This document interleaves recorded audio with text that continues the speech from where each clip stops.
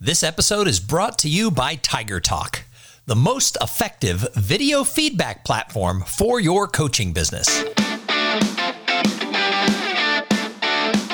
Hey, you have found your way to another episode of Speakernomics, the podcast about becoming a better speaker and building a better business. I'm your host, Tom Singer, and today we are going to talk about coaching. That's right, so many speakers want to have a coaching practice, but they don't even know where to start. They think, I'm not a coach, and today we're talking to Marsha Reynolds. Hey Marsha, what are your 2 tips for speakers who want to get into coaching? Well, first of all, you definitely need to get some training so you know what you're doing. And the second thing is to really know what's your niche, because there's so many coaches out there, you have to really define your expertise. Oh, well, this is going to be a fun conversation. For those of you who don't know Marsha Reynolds, she is a leadership and executive coach, and she's an expert in transformational conversations. And we're going to talk a little bit today about this whole idea of coaching and how to lead people to that transformation. So, Marsha, your first tip was get trained. Yeah. What do you mean by get trained? Can't you just go out there and say, hi, everybody, I'm an executive coach? Well, you can, but probably what you're doing is just consulting. And there's now so many coaches that are trained that it's going to be confusing to the marketplace to start off with if you're just consulting and they're actually doing what's training. So to know the distinction of coaching and that's what you're offering is really a mental transformation, so it ensures long-term behavioral change, and that's what coaching does. And I don't mean you have to go out and get certified and go through long-term training, but just get enough training that you really know the difference between mentoring, consulting, therapy, and coaching. So you mentioned that a lot of people call themselves coaches, but they're really consulting. Mm-hmm. What's the difference? Well, this was hard for me because I came out of the training world, and I would do some consulting. So for me, I was telling people what to do. I was giving them my expertise and my opinion. And even if they said, yeah, that's awesome, if it got difficult, they usually gave up. And so part of this is I'm a behavioral researcher, so I was always looking for what's going to ensure long-term behavioral change. When I found coaching, I dug into what does coaching do in the brain? And I recognize that when you have a conversation and you help people to think for themselves, because they're smart, they have ideas, and it's usually more about a lack of confidence, not a lack of ideas. If I can have a conversation that helps them remove those barriers so they know what it is they need to do and they can move forward, they're more apt to make the change. In fact, they'll often make the change right there in our conversation. I'll see the light in their eyes and they're like, oh, I got it now. And they do commit and they do what they say they're going to do, which I never really, that was a difficult thing to get any other way. So I always say, the less I say, the more profound I am. And it was a hard transition for me, but the value I provide, even though I'm saying less, is incredible. So as part of that training, learning how to listen, I mean, as speakers, we often are so used to having the full hour on stage where we just talk. Is there training involved to become that listener so that you can guide the people? Absolutely. Well, as a trainer, it wasn't an hour, it was all day, So, I even call it receiving. I don't even like to call it active listening because that still feels like you're doing something to someone. And even when I'm listening, I could just be percolating what it is I want to say to you in response.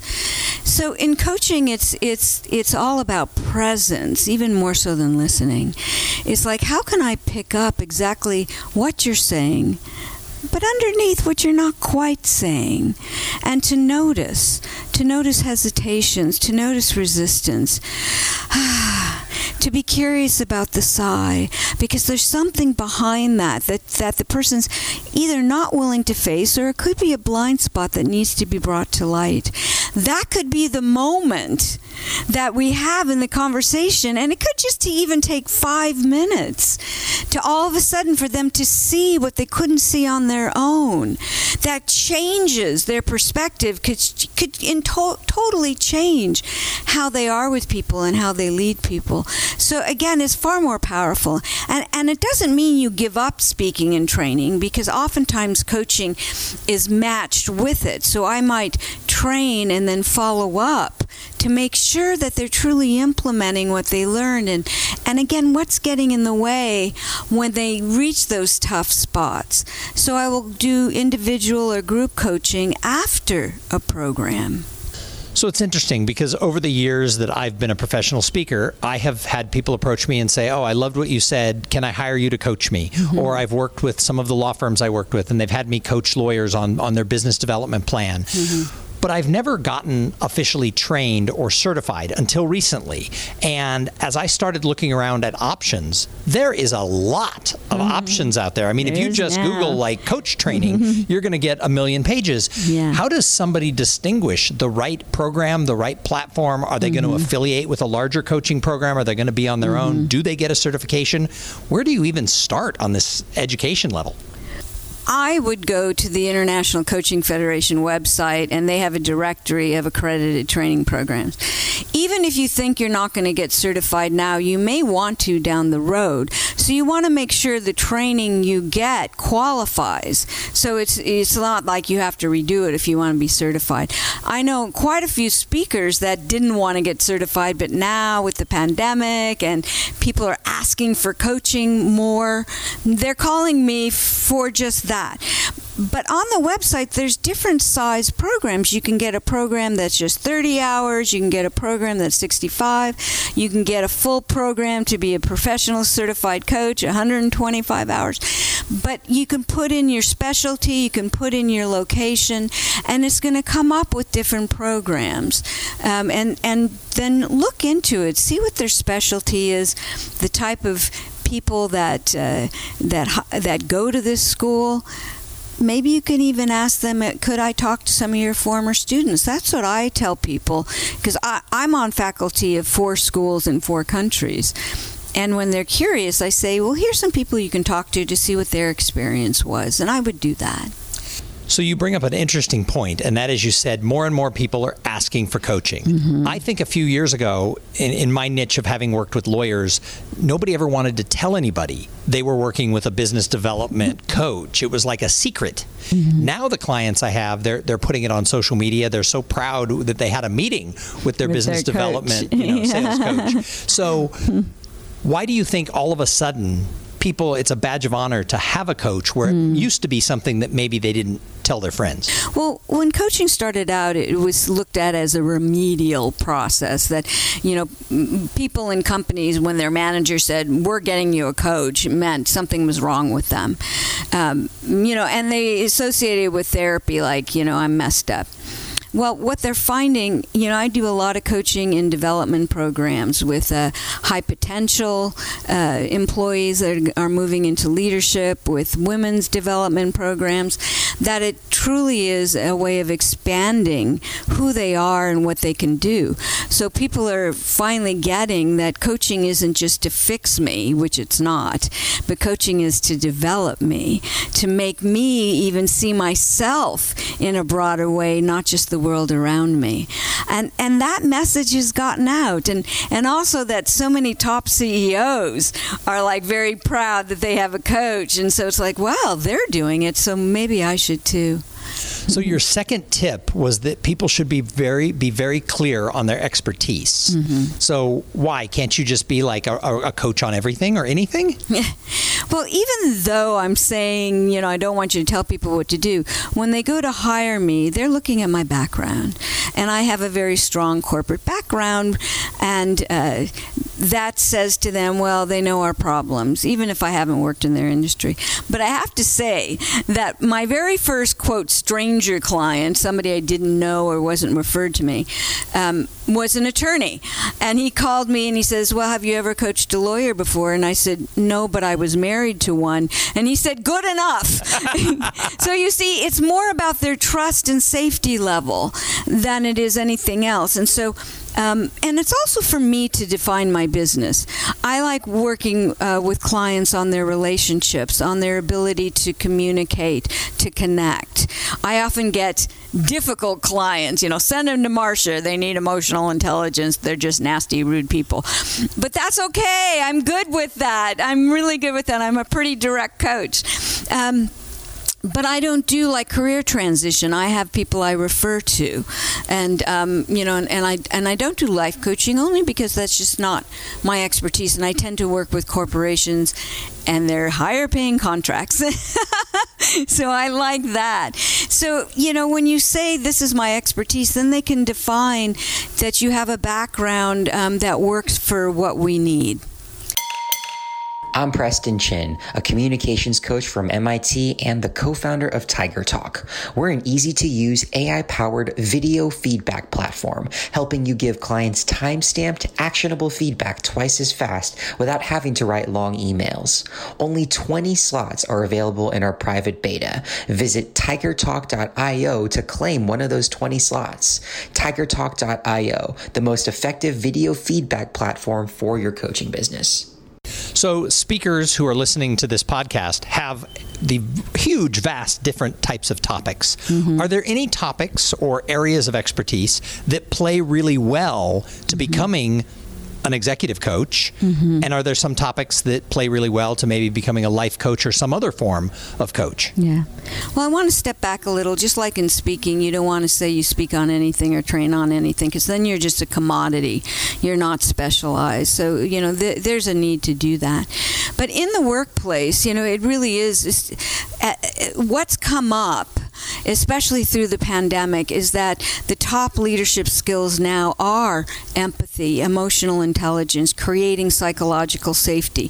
So it is all about how we connect, how we make people feel as things have changed, and we're in a period of accelerated change. Nothing's going back to anything of what it was before. So now that's my lens, so I see that. I don't do like business development because that's more of consulting. But strategy, you might work with leaders on envisioning the future and things like that, and I think that would be important. But recognize, too, that even with those companies that are super successful during the pandemic, and that's really my base right now, is that they're growing too fast. I have like a educational software company, and they're just acquiring, and trying to merge cultures. That's usually a disaster. So bringing people together and helping them, respect each other and be with each other is a huge thing. And I think that's really important. Again, I'm often asked to coach, difficult clients, but I also have a specialty in women's leadership because that was my doctoral dissertation. So I recently got a very good contract based on that. So I think that in life, again, do you help people with their career transitions? Do you talk about who you are and your life purpose? What is it that you would sell yourself as an expert, as a speaker? That's what you would then add to or transition to in your coaching. So you're on the faculty of 4 different coaching schools. Mm-hmm. So and people call you all the time from the speaker world who know you, and they're like, hey, Marcia, I want to be a coach. So you've seen a lot of people go from other backgrounds, whether it's speaking or corporate or whatever, into this coaching world. Mm-hmm. What are some of the right reasons people get into coaching, and what are some of the wrong reasons? So I always tell people, look at what is your purpose? Why do you do what you do? When you're speaking, when you're out there in the world, it's not to speak, but there's a purpose. There's something that you want to uplift, you want to create, you want to make a difference. You should align that with your coaching, and again, understand that probably if you add coaching to what you do, or you just go into that, into coaching on its own, that you're going to be able to go much more deeper into your purpose to truly make that difference for people. So I would focus on that this is going to help me make the difference I want to make. People get your passion. They get your energy, that this is important. And that's, really it's about the energy between us that sells in my mind than what I want out of you. And so it's like, what's the difference you want to make in this world? Get clear on that. So, Marcia, when people make the decision to become a coach, how do they even start marketing it? Well, it took me a couple years to even call myself coach. It's like I kind of do this coaching thing because it was weird, because it was so brand new. But there's so many. It's common now and everywhere in the world. It's amazing the growth of coaching. Like Asia is it's exploding. And my business was global from the beginning, and so it's amazing all over. And I recently did a webinar in Nairobi, and I was asked to do one, in another third world country. It's like coaches are everywhere. You got to put it out there that this is what you do and why. And so be very clear. Don't just say, and I also do coaching as follow-up, because then you're not a coach. You're just doing something that will help them implement what you spoke on. So if you want to call yourself a coach, do that. But as soon as you get clients, I look back at my testimonials the first couple of years, and I'm like, I don't know what I was doing then, but these people were like, oh, it was so awesome. I really was able to move into my position quickly, or I solved my problems. And I'm like, well, I did something. And I think it's just that I gave them a safe space to be themselves. And most of the time in a day, we don't get that. And so even if you're not that skilled, know that just giving people that space to talk through issues, challenges that they can't do with anyone else, how critical that is. So, call yourself a coach in the areas that you have expertise. Draw on the industries that you've had. Even if you want to get away from that, you can get away from it later.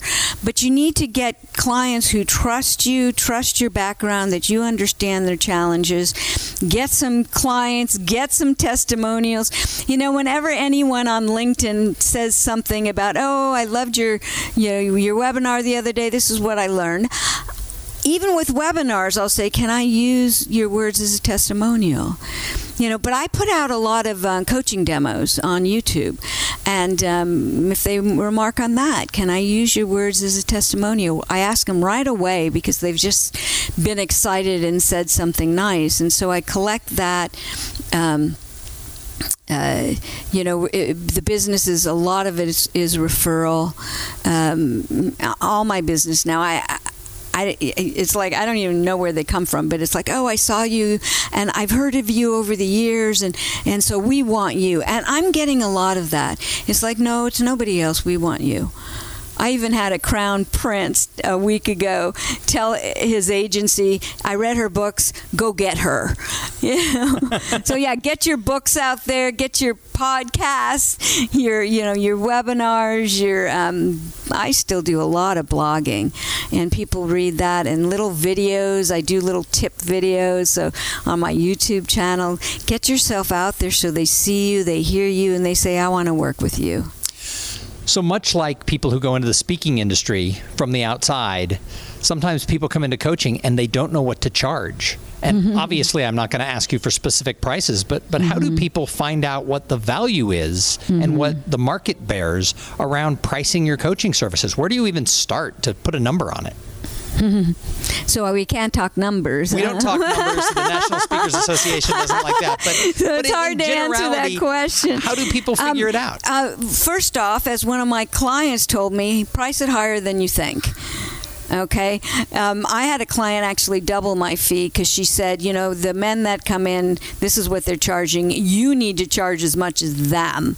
Yeah. And so she taught me a lesson that better that you go a little higher and have them say that's a little high, and then you can negotiate it. But it depends. I have a different fee structure if I'm coaching a CEO or a senior VP than a manager, that if it's a senior manager or middle manager, and then group coaching is different as well. So, but I always do packages like 12 sessions. 16 sessions. I do a live 360 where I interview 10 to 12 people, manager, peers, direct reports. And I want to jump in here. You do that directly. You interview the people. It's not a 360 where they send an email link and people fill it out. You make the calls. I do live 360s because those paper things, they don't get to the heart. When I interview them, I can really dig in. What do they mean by that? What observations have they had? And I summarize it so it's confidential. And I get so much more out of the live 360, and I price heavily for that because the summary report's not easy. So, there's a couple $1,000 at least that I add to the contract over that. But you got to figure, that you're gonna be charging more than you think. Let me just say that, when you start getting into an hourly rate. And it's the size of the company, just like you would in speaking. What kind of funding, what kind of budget they have. I've had no problem just saying, what kind of budget did you put out for this? It's, I have different packages. Let me know what you've got, what you were expecting, so I can price it appropriately. Sometimes I'll just ask that. So is it like the speaking business? Because I tell people who want to become speakers, go out and make friends with other speakers, because you'll find out a lot of these answers of how do I create what I speak about, how do I structure it, and how do I price it, because you have speaker friends. Is it a good idea to have coach friends? Oh, absolutely. Your communities are always important. But, every coaching school also has a module on the business of coaching, and they're going to talk about packages, pricing structures, how you market your business. The people you go to the school with become, your cohort, and they'll, you do things with them.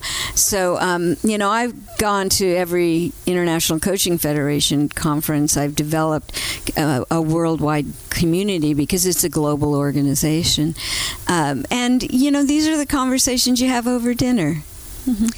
Well, Marcia, any last words of advice for somebody who is now inspired after hearing you on Speakernomics that they're ready to take the leap and become a coach? Yeah. It's growing like crazy. And for those of you who've said, well, my speaker business have gone away. Well, because the leadership has changed, because the world has changed. And companies are finally investing in full coaching cultures, which means they need a lot of coaches. And the top is always coached.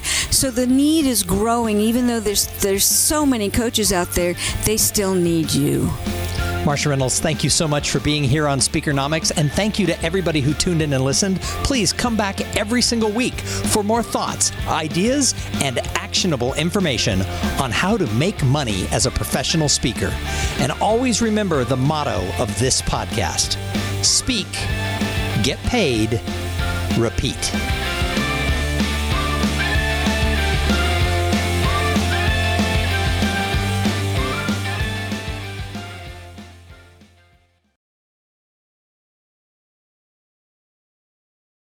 This podcast is a part of the C-Suite Radio Network. For more top business podcasts, visit c-suiteradio.com.